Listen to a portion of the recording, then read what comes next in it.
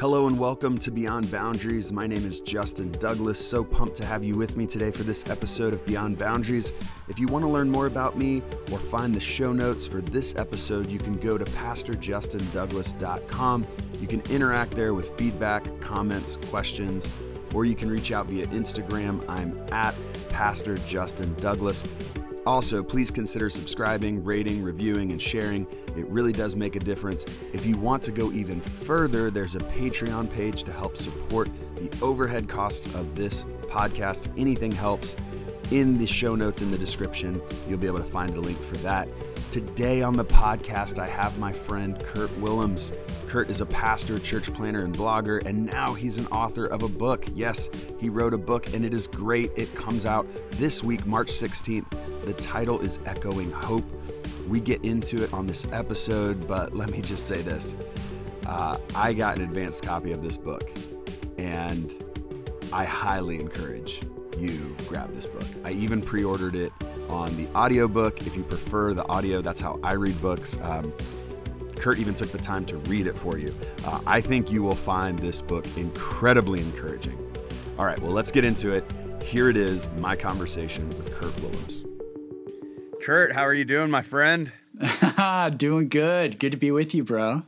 Yeah, this is exciting to have you on. If those of you who don't know Kurt is the founding pastor of Pangea Church and a friend of mine. We've known each other for a while now, a few years, and stay in contact. We're on some text threads together.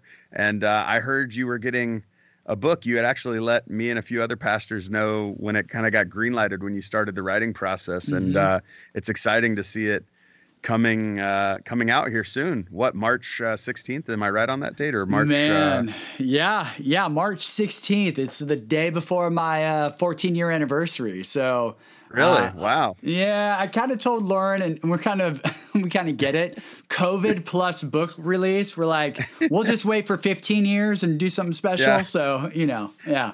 I'm pretty sure like it's gonna. I want to say something like around March 14th was like the day that everything went locked down or something around there, wasn't it? So it's like everything went locked down. We're going to celebrate the 1-year anniversary of that. You're going to release a book, and then, your anniversary, the trifecta. Bro, it is a trifecta. I don't know if it'll go anywhere. My publisher the other day was like, maybe you should write a 1 year later reflection post COVID in light of your book. Maybe use an excerpt or something. I don't know. Yeah. So we'll see. 'Cause your book is about hope. Yeah. Which is, everyone wants to write a book in the middle of a pandemic about hope, That's, dude, it's crazy. I mean, we could talk about that, but I mean, the first draft was done before COVID.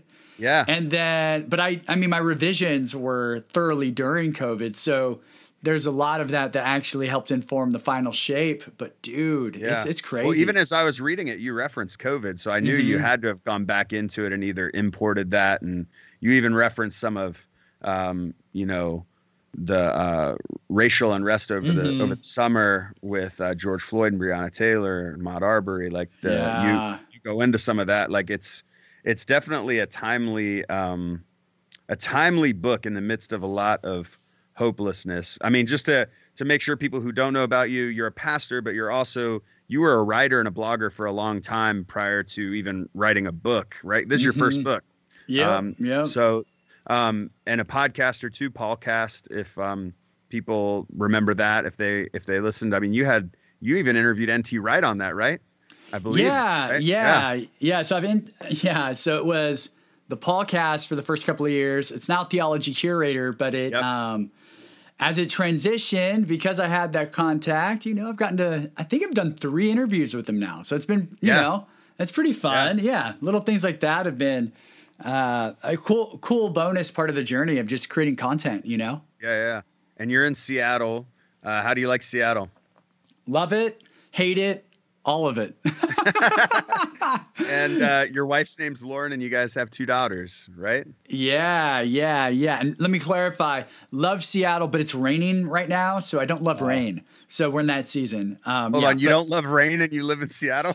It's a big problem I have. I mean, honestly, I'm a California guy, so I moved out here, and it's like, I'm going to adopt the rain. It's going to be a part of my life. And it just never has. It's been 7.5 years. And I'm just like, this is awful. Yeah. I hate the rain, but whatever. We get past the winter. And yeah, no, I've got 2 wonderful kiddos and my wife, Lauren. And yeah, we've been here quite a while, just doing the church thing and the life thing. And my wife's a teacher, so she's doing the special ed teaching thing. So we're thoroughly here for sure. Yeah. And you planted Pangea, if I'm remembering correctly. How long ago was that? Was that 7 years ago when you moved to Seattle? So kind of or shortly after. Yeah, shortly after. Like we had like a year and a half of house church gatherings and sort of like figuring out what it was. Then we did a public launch. And now, I mean, post-COVID, we may end up back in house church mode for a while. I honestly don't know. Like everything's going to be different, So yeah. Yeah. How are you guys all online right now? I would assume is that kind of the situation. That's how we are too. Yeah. Yeah. We're all online. Yeah. I mean, this is a non-book related question, but we're going to go everywhere because we're friends and we're just going to talk about whatever we want to talk about and people can get a listen. But how do you think the church might be transformed through this season of COVID and having to explore? So many churches have had to explore their online presence in a new way, which I think has been good for a lot of churches, having to almost being forced to engage technologically, which so many churches, I think, didn't even have websites, let alone Facebook pages before this. Oh, dude. And so I think it puts the church out there a little more. But how do you anticipate like coming back together is going to maybe be different? Because it's something me and our team have been talking about of like, there's just going to be this deep need for human connection. Not that there isn't always that need, but coming out of this kind of extended isolated season. I don't know that people want to come sit and listen to a 40-minute sermon and some songs played at them and then leave. Like the need for human connection is going to be more than the need for like a pastor to impart information. And I think it could be transformative for the church to grow communally in like the way they engage. So I'm curious to hear what you're thinking about that or seeing or considering as a pastor. Have you thought about that much? Yeah, a little bit. I mean, I think I agree with you that the human connection thing is going to be the biggest thing. So other places in the country are different. We have not met in person once since the first shutdown. So March 1st, if I remember right, March 1st is our last gathering in person we had. So we had the first case out here. So we were quick to say, let's pause, figure out what's happening with COVID. And then, and then the shutdown officially happened. That was national. And we haven't had schools since a year ago. Like, it's crazy out here. So as I think about the future, one of the things that I am brought back to are those early days as a church planter where meals were central to what we did. And so I don't know what that will look like. It depends on the makeup of our particular community coming out of COVID. But I've told our team, like, prepare for small, intimate gatherings, prepare for meals and time together, and really just take the approach that we're going to rediscover who we are as a church in a lot of ways. Because this online thing, and we do Zoom, like we're once in a while do like a live teaching thing with some music or whatever, but like we've defaulted towards Zoom. And it's been wonderful to be able to like connect and have conversation with people. But it'll be really fascinating to see if from Zoom, can we translate that back into, wow, we haven't missed a beat relationally with a lot of these people? Or is it going to be really weird to like be in front of other people, perhaps unmasked? I don't know if they'll let us do that right away, but it feels kind of funny. It's like, there was a couple of years where I didn't get to see my dad, just circumstances or whatever. We didn't, we live in different places. And so I didn't get to vacation and see him for like 3 or 4 years. I mean, it was a while. And I started wondering, like, is it going to be weird? Like, are we going to, we talk on the phone, but what's it going to be like to be together again? And you know what? We didn't really skip a beat, I might have had a few more gray hairs because that's happening more and more each year. But like there was that sense of, no, there's a foundation. So we want to be together. So here we are and we're together. I'm hoping that for a lot of local churches. The problem is that the church doesn't always do a great job of rooting its programming in relationship. And so I think a lot of churches are going to have to discern, how do we step into new creative ways of fostering relationships? And yeah, man, I think some people are going to want church, what we think of with church. Like, I do think that's going to be a desire, but by itself, especially the more video feeds we get and the higher quality video feeds we get, right? Like, churches are going to go all in on investing on making amazing production value church experiences. Kind of like podcasting made it harder to be a compelling preacher. Well, now video is going to make it harder to be a compelling show on Sunday morning. So we're going to have to figure out what really anchors us beyond the show. And I like the show. I'm a big show guy, to be honest with you. Mm-hmm. But I think you're absolutely right. We've got to invite people to the foundational stuff, breaking bread and being together. And we'll see where it goes from there. But yeah. Yeah, one of the things I was actually just talking to someone today, and they just had said, like, whenever we go back, can we just have more time before and after? And I'm just like, I keep getting that kind of like request, and I'm just like, what if like the before and after was the thing? Like, if that's what we need, like if we need the before and after, if we need that human connection. And so we're thinking of some creative ideas of like how we might go about that, but it's definitely something that right now I'm sensing people. Well, even before the pandemic, I just sensed we were in a friendship desert. Like, a lot of people just don't have friends, or they have very few friends. And I think because we become so transient too, like people are moving here and there. And so like their friends, they leave their friends to move to a new region or whatever. Like there's less and less people just staying in one place their whole life, or even their whole adult life. Right. So you just have this like shuffling that's happening, and making new friends is hard, and being connected in that meaningful way where you trust one another and you have that type of meaningful relationship. And so I think there was already that hole that existed. And then this is like a new hole of just like, we desire to be in community with one another. That's like, that's rooted in our being and who we are. Like, let us make them in our image, in the sense of like, God is a community of energy, and we are as well, like needing to be in community. Right. And the same way God is. And so, it's going to be interesting. So let's shift to talk about your book, because I do want to plug this book. And man, you got some heavy hitters plugging this book, man. I'm seeing some of the quotes on those first few pages, man. You got connected up with some people. It worked out. Yeah. Who's the most surprising to you? Not that you got to pick one, but the most surprising when you were like, oh, that person's going to give a quote for my book. I would have never thought 2 years ago that person was going to give me like a quote. Dude, is that putting you on the spot because you got to then like not pick one if I tell you to pick, like you're going to leave one out or something? No, I mean, there's like 20 of them. I got a lot. I know. It's like, wild, man. I reached out to people, and there were a few no's that were a bummer, but I was like, dude, so many people are saying yes. I thought the publisher was going to say, we can't put them all in the book. I was worried, to be honest with you. I was like, I hope I don't offend anyone if they don't make it in the book, That was really cool. I mean, that was a huge honor. Yeah. I would say, okay, pre-book deal, if you were going to tell me that Ben Higgins from The Bachelor would be a book endorsement, I would have told you BS, right? You watched The Bachelor? Yeah. So here's how this went down. I share this in a place or two. So basically, tell me how this happened. Oh yeah, it's so funny. So in I think it was 2016, Lauren and I were watching the season that was Ben's season, and Lauren's been watching it since the first season. So I got married into The Bachelor.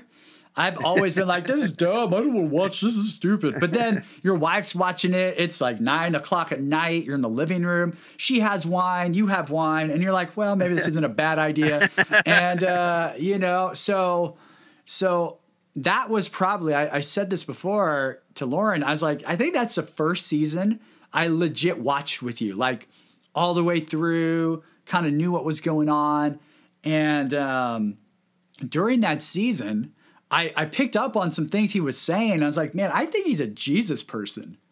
And, they don't always explicitly say the word Jesus, right? Like, networks are kind of filtery. And But I was like, I think this guy's into Jesus, and how in the heck is he following Jesus in this very interesting environment?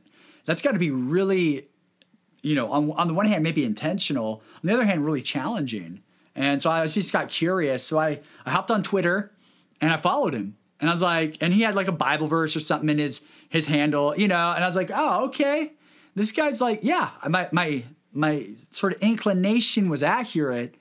Well, he eventually, I don't remember how long it was, but he saw that I followed him and I like retweeted one thing he did and he followed me back. And I was like, dude, you're a celebrity. You're following me back. And for context, I know a lot of people in the world don't watch The Bachelor. So it's a very niche kind of celebrity. But for people who watch The Bachelor, he's like one of the favorites. And he actually, he has like 400 and something thousand followers on Twitter. But then you go to his Instagram and he's got 1.3 million, and it's like, dude. So this guy is pretty well known. And so for several years, it was just like once in a while, I'd retweet something he saw or he said, or he retweeted me a couple of times out of the blue. I was all, that's cool. And then I was in the middle of like the negotiation process with a publisher, and we were multiple publishers at that point. And we were talking, I was talking to my agent and just processing. And it's like, Kurt, if you have just one connection to some marketing kind of, you know what I mean? Like publishers need that one extra sort of awesome sometimes, right? To really say yes.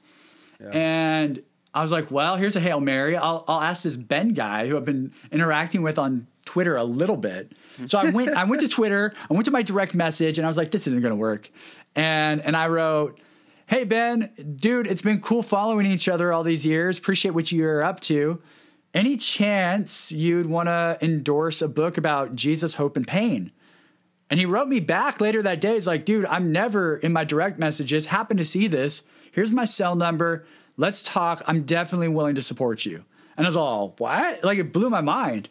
And from there, man, we developed a legit friendship. And, we talk on the phone once in a while. We text all the time. And he came to Seattle the week before the shutdown for something called The Bachelor Live, which is like the road show. And he was the host of that, co-host. And so we got to like behind the scenes it with him the whole night. So we got free seats really close to the front. We got to hang out like in his bus, which his tour bus, he had to log out John Legend from Netflix in his bus because John Legend apparently had been in there last, right? Like, isn't that crazy? Like, no, I would just be like, what is John Legend watching? We're going to watch that. Yeah, we're going to rewatch all that. That's right. We're just going to be, what's on his watch list? Yeah.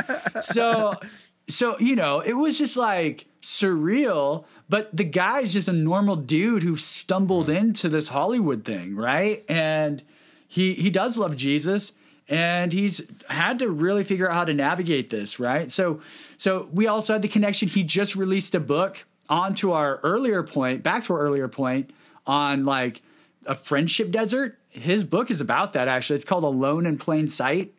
And it's all about that. So long story short, we end up connecting over writing books at the same time. And, he just released... He's like a month and a half ahead of me. So, so he by far is the most big, surprising sort of endorser.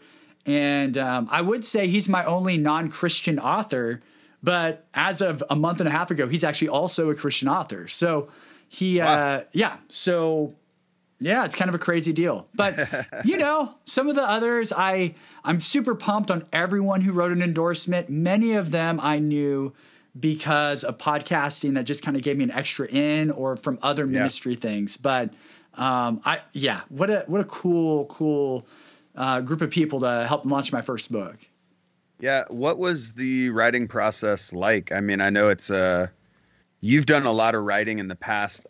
Down the road someday I may write a book. I have book ideas in my head, but it's like the time and the discipline of writing a book is a whole different thing. It's one thing to be in the discipline of writing a blog post weekly or something like that, or even daily, but to write a book, it just requires so much from what I've heard, and even reading books like The War of Art and some of these other books that like go through process of creativity. And I'm a creative, so I love creating, but it's such a hard process, I think, of like writing something and then going back over it, and then writing, going back over, and just like revisiting words that you've said so many times that it's almost like, I mean, I write music, so it's like listening to a song 100 times, and by the 100th time you're like, it's just all sounding the same now. Who even wants to listen to this song? I'm already done with it, and it's not even out yet. So how was that process for you? Because this is your first book, and I think the process of even creativity is an interesting one. Oh yeah. What was that like for you?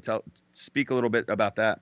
Yeah, no, I mean, I think the creative part is definitely something that, well, let me say it this way. So today, how funny, I was recording like little videos that I'm going to make available to anyone who buys the book.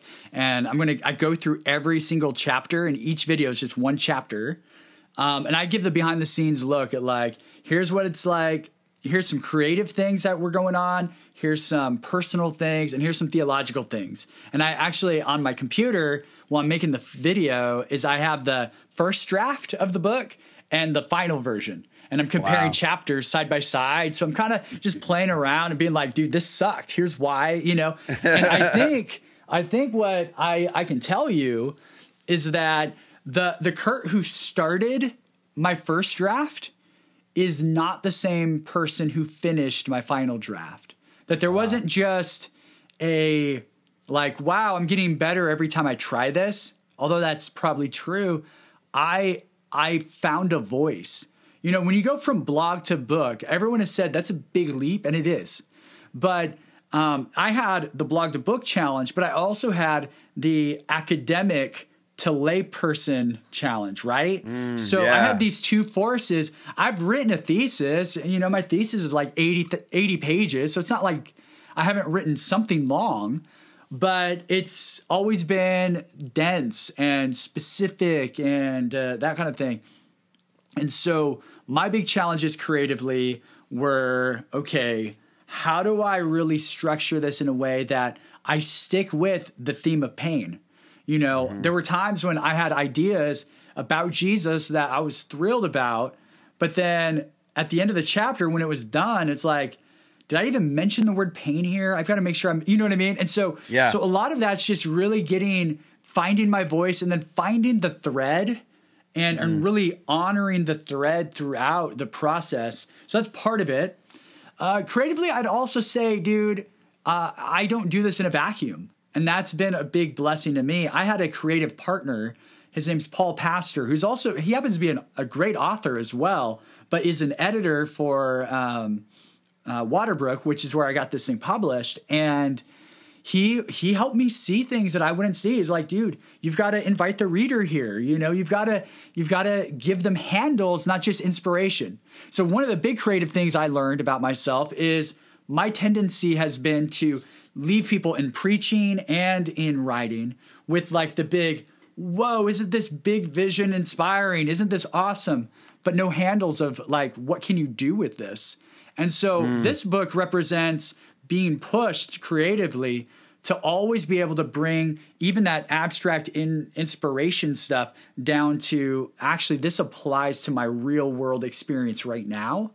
So for me creatively, that was a big stretch. Taking off the professor hat and just like honoring it, but like really honing in the pastoral / guide, maybe spiritual director hat. That was a challenge. There's a few chapters that were very academic that I got a lot of pushback on, not because the content was bad, but because it just wasn't helping the reader. And so it was a painstaking process, I would say, if that's the right word.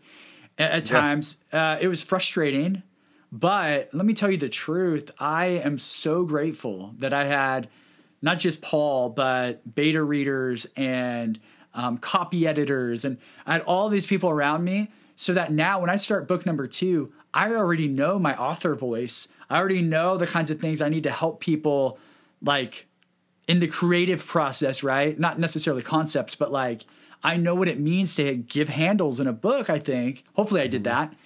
And, you know, I can make cool ideas, or I can make compelling ideas that make a difference in someone's life. And that's been the big growth for me. When you say book number 2, do you already have a plan for book number 2, or is that just more like theoretically, like I definitely know I want to write another book, but I don't know what it is yet? Yeah. So I started 2 or 3 different concepts, and I've not going to follow through on them, I'm pretty sure. So I was feeling the pressure like, man, this book's done. Now it's promo time. I should just get my book number 2 ready. My publisher will be grateful to see it whenever that time comes.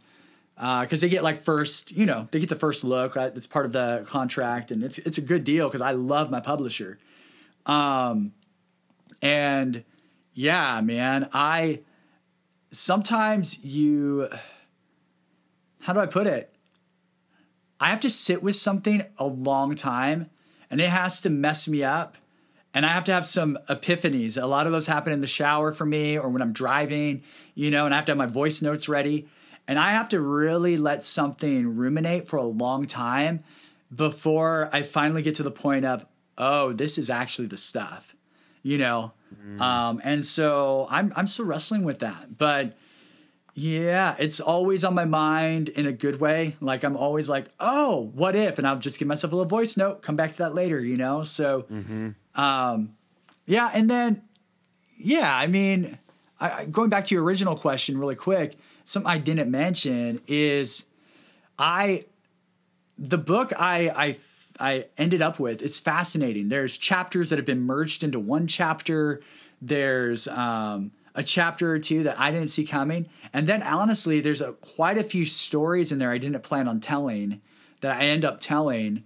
Some of the childhood ones and some adult ones that as I wrote the first draft, they weren't on my radar. And then I came back to it after getting that first bit of feedback. And I was like, oh, remember that one time, And so some of those stories come into play, and dude. So like the deeply personal story where you're a child in your room, in your bed, and you're experiencing like this traumatic event where, if I'm remembering correctly, your mother's boyfriend, correct? Correct. Yep. Is like, there's a drunk abuse is what, and there's violence you're experiencing in that moment. Yeah, man, that was incredibly vulnerable. Like that story. And I know you, I'm friends with you. And like, I was like, oh, I didn't know this about Kurt, and I didn't know. And like, there's a lot of courage to kind of open yourself up right in that opening chapter of a book with a story like that. What was the process of deciding to like include some of these more vulnerable stories and these things? Cause I know that can be hard because there's other people involved in those stories too. You know what I mean? So now it's like, I'm going public with some things that are going to help other people because they're going to feel like they're not alone, and they're going to feel like I'm not just someone out here peddling hope who hasn't had despair, which I sometimes feel like, I sometimes feel like people are all about talking about hope, and then you look at their life and you're like, you really haven't gone through anything. So of course you got hope. Like, but like totally. you get to share and create a relationship with the reader that shows like, I have every reason to be hopeless too. Like, you know what I mean? So share about why it was important to share those stories, how that process went of, opening yourself up to be vulnerable and have the courage to do that.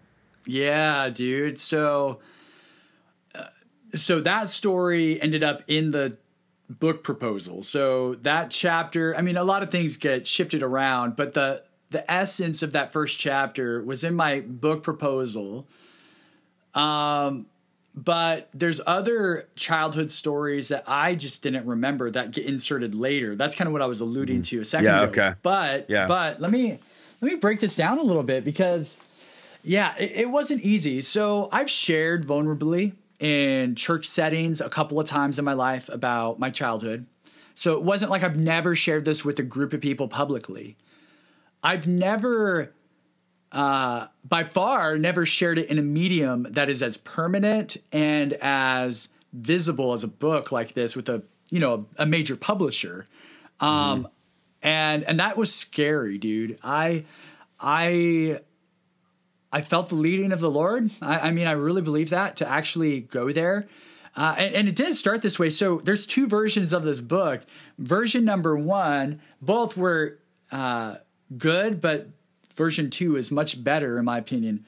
Version 1, we went to several publishers with a book that was tentatively titled Human Like Jesus. And it wasn't about pain. It was about what chapter 3 in my book is about now, Human Like Jesus, ? How does Jesus show us how to live? How does he show us how to be human? And that's very inspiring to me. That alone, without the pain piece, super inspiring.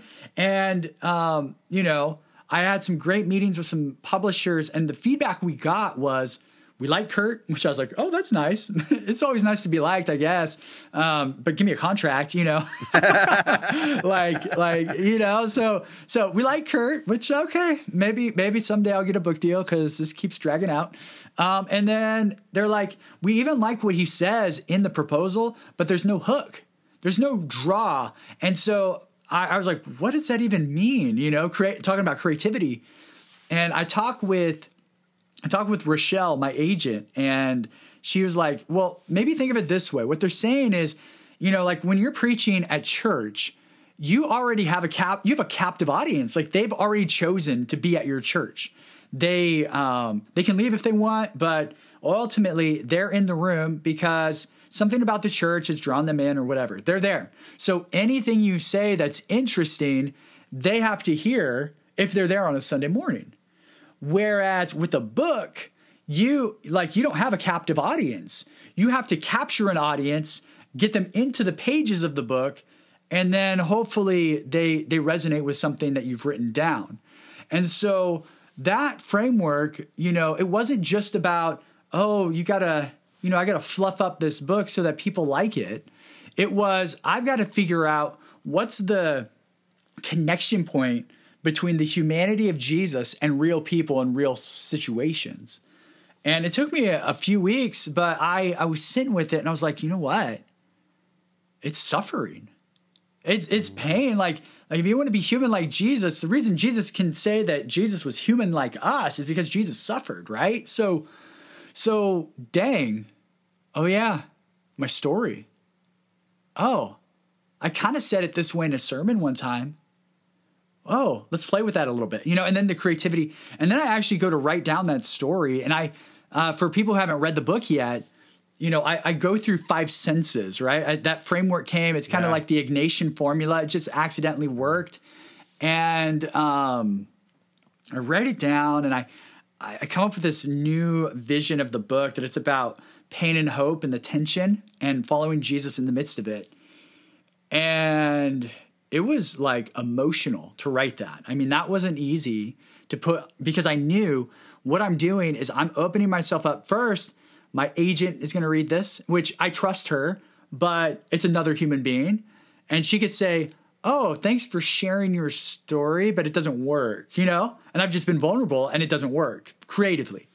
Yeah. It didn't happen that way, obviously. I'm going to give it to random people in the publishing world. It's just going to be this thing.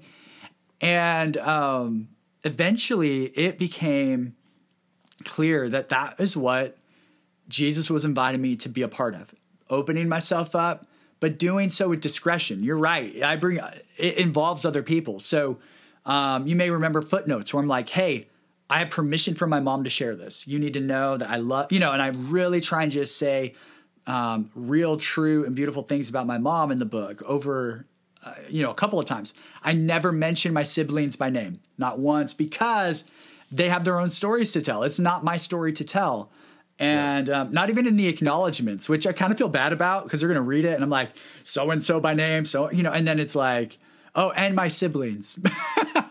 But it's very intentional because my story is my story. And my mom happens to be a major player in part of my story, part of my painful memories. So she's there, but I'm not going to shame her for being there. She just happens to be there, I didn't write down the address of the abuser or something. I could have been horrible to him. And I call it out. I call him out as bad, right? But again, so there's that. Let me add this one thing. I mentioned Ben Higgins earlier, and in the book, I share this story. I was like, when we first had our big conversation, I was like, you're vulnerable all the time in front of people, like in a mass audience. I've never had to do that. Mm-hmm. Is this like, tell me how you do it? And I'm sensing God wants me to, but dude, I'm nervous. And he straight up just talked about how he used to really like get bothered by media would criticize every little thing, and he'd see an article criticizing himself and just like, he would take it so personally. And he had this moment with God where it was like, no, your platform isn't about you. It's about how you can be a force of good in the world. And he realized in that moment that his vulnerability was actually the platform for his strength. And he shared that story with me, and it was just like, oh, okay. I think I've been hearing from God correctly. And thank you, bro, for just sharing that insight. Being a Hollywood guy, like, wow, And so I think that was just real permission giving in a different way. He didn't have to share that story, and I probably would have gone forward with what I did. But that was just really another moment where there's just added grace that, hey, being vulnerable, it's okay. And so as I was vulnerable, I tried to make sure the stories weren't about, look at how great Kurt is, because I really, that's just a bunch of crap. Like, I don't want to do that. The medium of writing a book already says that, unfortunately. So I didn't want to overdo that, right? Look at me, the survivor. And make sure I honor people that are connected to the story. I think that actually worked out, and I'm grateful that it did. But dude, I'm gonna, my business is gonna be all over the place in about 3 weeks. So I'm kind of interesting to see, especially people who don't like maybe something I said theologically. I'm anticipating things like, wow, what a powerful story, but man, his theology's all jacked up. Or, I'm anticipating all these like different kinds of people. And I also just got to rest in the fact that everything is fine. And this is a gift to be able to. Dude, anybody doing anything worthwhile is going to be criticized. Dude. That's right. That's what I've learned in life. I've learned in life, if you're going to do anything with any amount of conviction, you're going to be criticized. It doesn't matter what it is. That's right. Someone's going to find a reason to put you down for it. So don't pay any mind to that. So echoing hope, how the humanity of Jesus redeems our pain. You still were able to get the humanity of Jesus in that subtitle. Mm-hmm. How did you come across the title Echoing Hope? I mean, you kind of reference the grave and how Jesus has conquered death with that echoing, from the grave, like in the book. But tell people a little bit about how you ended up on that title. I'll say it one more time: Echoing Hope, how the humanity of Jesus redeems our pain. And just a little plug, you can pre-order it now. You know what I mean? Yeah, you can.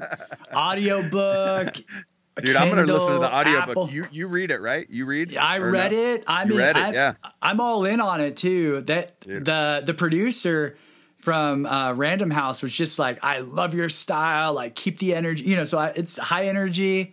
Nice.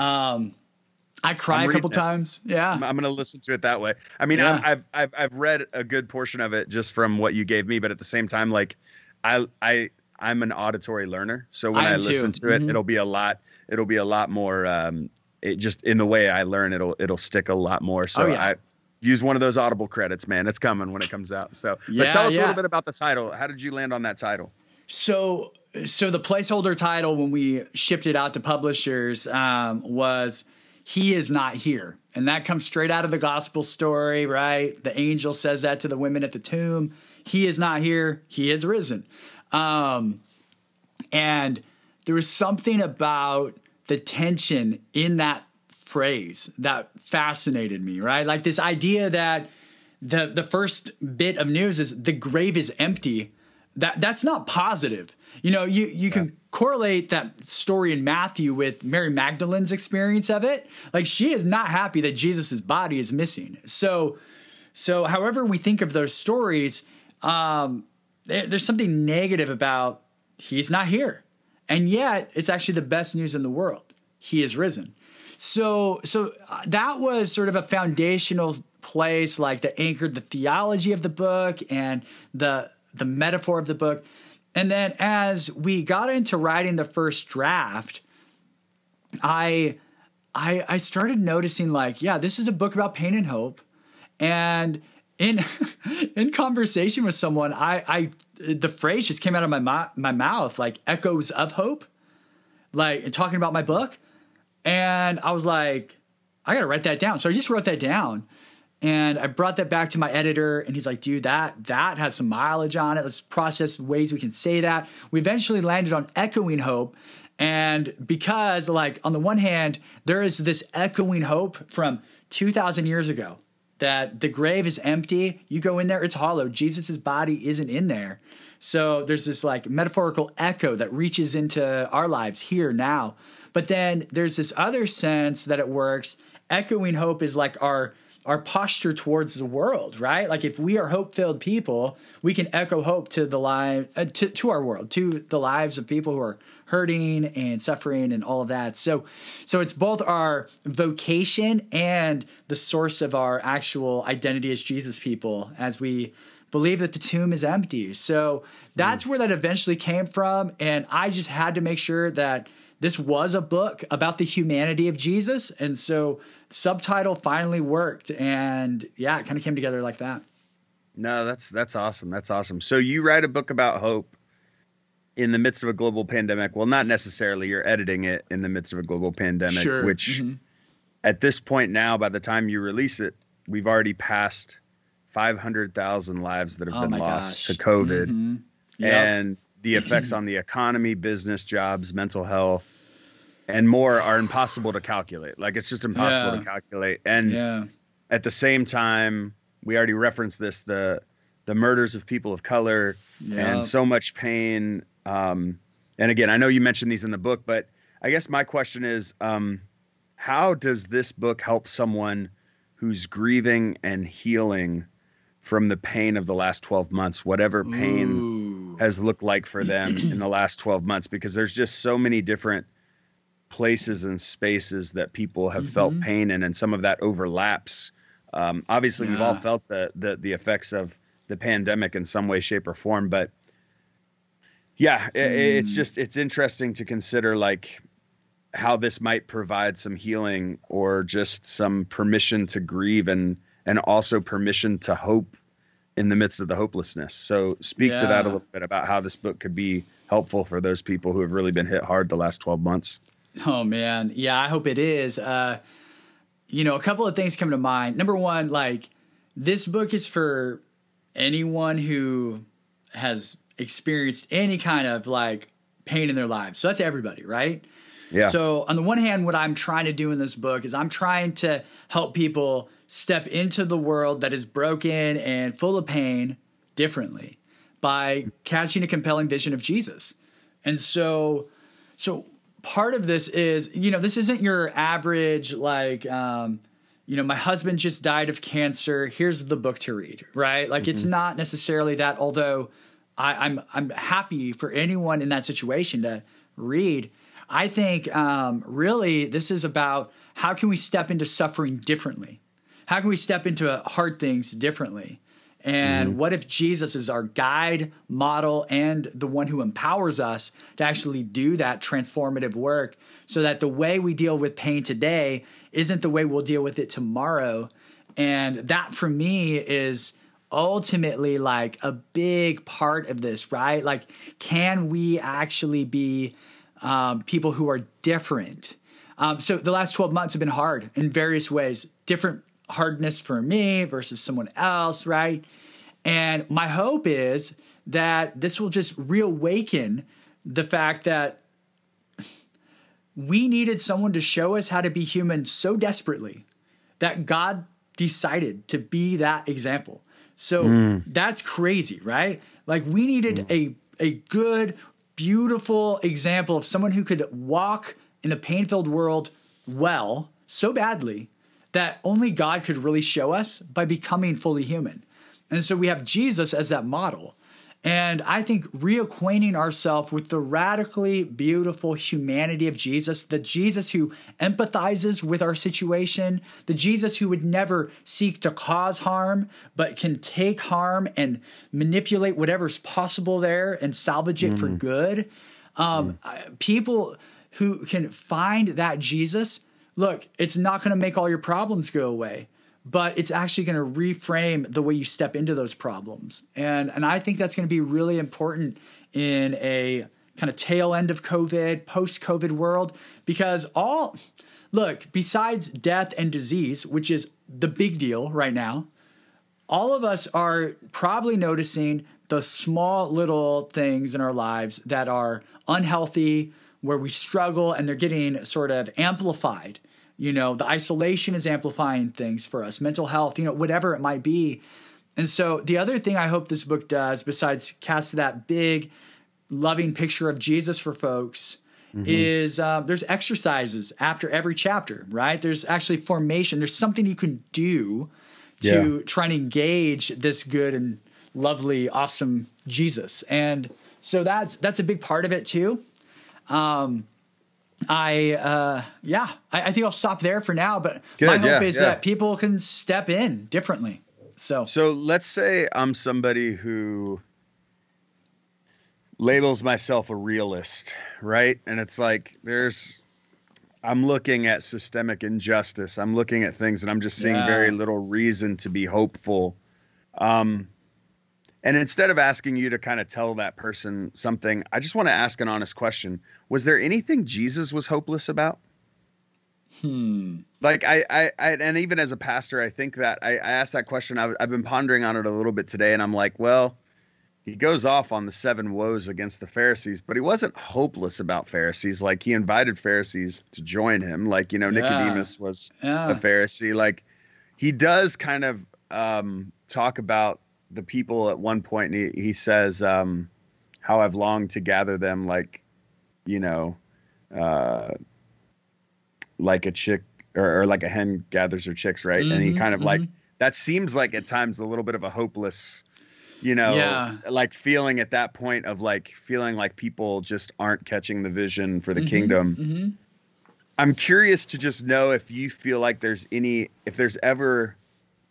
is it ever okay to be hopeless? Is it ever okay to look at things and say, wow, there's just no hope here, to acknowledge the death of sorts? You know what I mean? To acknowledge the empty grave without the risen Savior, right? I guess would be maybe a way of thinking of it.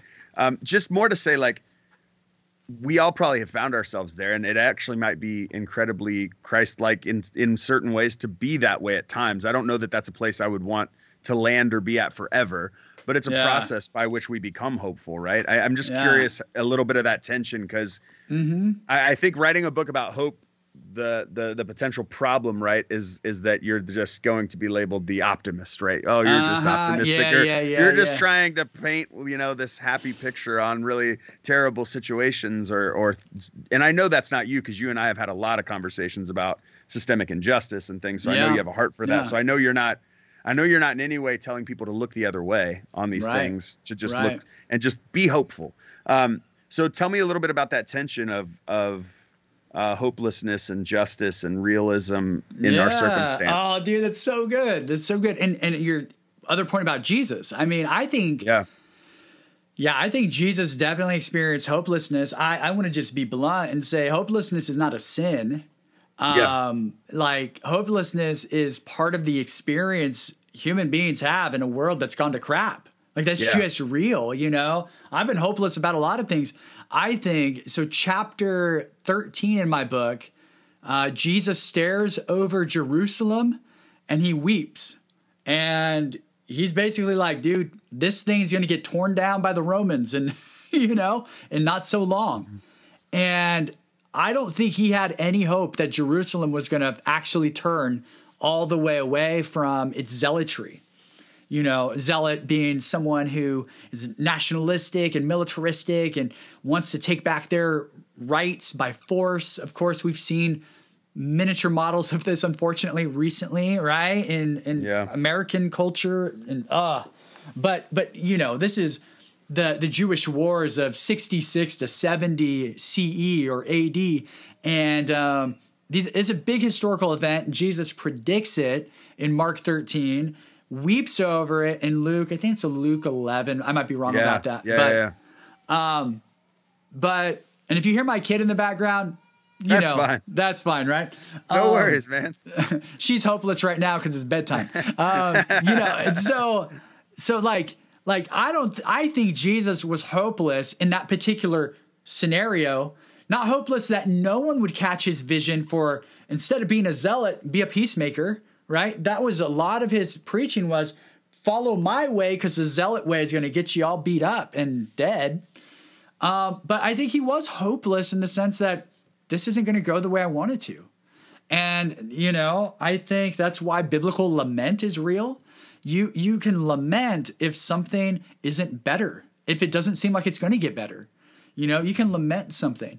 Now, should we have hope, like in the sense of, as Christians, like ultimate hope? I think, yeah, like there's always something to put our hope in. That doesn't mean every part of our life is hope filled. And I don't think it ever will be. That's a real good delineation there. Oh, yeah. I mean, you speak of racial injustice, and here I am, a white dude, and I don't, I'm learning by listening and relationships. But when I think about racial injustice, I would never say, hey, be hopeful. Eventually, everyone's going to, kumbaya dance and there's going to be reparations or whatever, you can't do that. That's not real. Rather, hope isn't even about that. I think we get a distorted picture of hope when we try and do that. Hope is about being able to look at what is absolutely real. So I'm pro-realism through the grid of the Jesus who says, even when the real kills you, you can still be an image bearer. Even when the real causes you pain, you can still reflect the beauty and radiance you were designed for. And to me, that marginalized Jewish man called Jesus, who dies for enemies and is raised, gloriously, that to me is hope is about acknowledging what is painful and crappy now. Otherwise, hope isn't a thing. Hope is only for now. When as Christians, we believe that eventually Jesus is going to reclaim the planet and it's going to be new heavens, new earth, as the Bible talks about, and heaven will be here. Hope doesn't exist in that world. Hope doesn't exist in the new creation because hope has been actualized.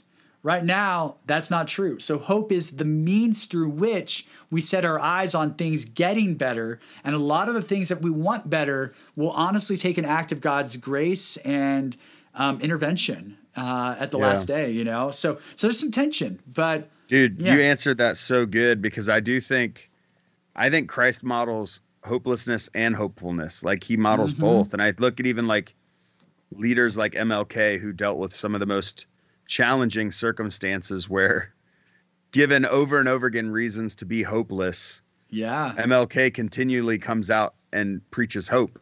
Like, you know what I mean? And not that he preaches hope in the absence by like ignoring what's real. Like he acknowledges the broken systems, but and acknowledges the fact that like speaks boldly to them that they need to be fixed and advocates for the fixing of these. But he's also preaching to a higher hope at the same time. So I like how you said that even in our hopelessness in certain things, we can hold to a higher hope. That's a great way of putting it.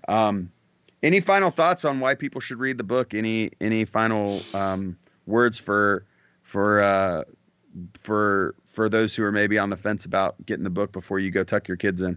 Oh, dude. Yeah. And I'm not rushing out of here. No, it's good. I think like what I tried to do in the book was really a few things. I tried to look at Jesus as the model of what it looks like for us to become more and more human. And, being human is good. And so I want people who have wrestled with their own identity to be able to say, hey, my humanity is good. And hopefully this book helps build that bridge experientially. I also think, the person who says, I haven't had any major deals, like I haven't had any suffering lately. COVID is a bummer, but I work a tech job. I'm making all the money still. I'm fine. The truth is, isolation alone is enough to call out suffering as real. And so I think for that person, maybe you're not dealing with the specific trauma right now, but I think Jesus invites you into a greater awareness of how he can form you. And so I hope that this book does that for people. So yeah. Also I think, an awareness of other people's pain, right? Like 100%. an awareness of other people. Like I did like at one point in the book, you did talk about not comparing pains. Yeah. Like there's no value here in like my pain's higher than your pain. And like I have it worse. You have it worse than me, so I'm not allowed to feel the trauma from my experience, or I've had it worse than you, so you're not allowed to feel the trauma. Yeah. Like we all have different, like if we want to go on the pain comparison train, there's always going to be someone who trumps my pain, but my pain is still very real to me and still carries the wounds for me. And so I love that you did that in this book, because I do think we've all been, we were all raised like when, like at the dinner table, there's kids in Africa who don't have food. Like there's always someone who has it way worse than you. So you better do the and almost like it invalidates our experience. And I think you do a lot of work to make sure to validate the reader's experience. And you just brought that back in my mind when you said that, because I think that's so important that people feel the sense that like, I feel blessed because I still have a job. I still have relationships. I still have friendships. I'm secure in this. I'm secure in this. But this loneliness in the middle of this pandemic, it's sucking the life out of me. Yeah. I feel so much pain. Yeah. And some people don't feel permission to like investigate that and acknowledge that because they see other people who are losing their houses or losing their jobs or losing their businesses or family members that or other people who have family members who are dying, and like comparing yourself to them. Yeah, it's good to acknowledge pain that other people are going through, but that doesn't have to, you should still be working through the pain you're experiencing and acknowledging it. And I think that's so just good. So good. Yeah. Yeah. And that it's funny you bring to mind, the reality is like, maybe I'm not dealing with someone who's dying. Like my spouse isn't dying. My spouse might die someday, like why are we playing these games where if what I'm walking through isn't that bad by some other standard or some other measuring rod, then I don't have to deal with it. It's actually an out for not dealing with what's really true in your life, and when that happens, when we don't really acknowledge those areas of pain in our lives, be they big or small, here's what happens. You become the kind of person who is less equipped to step into painful situations with others.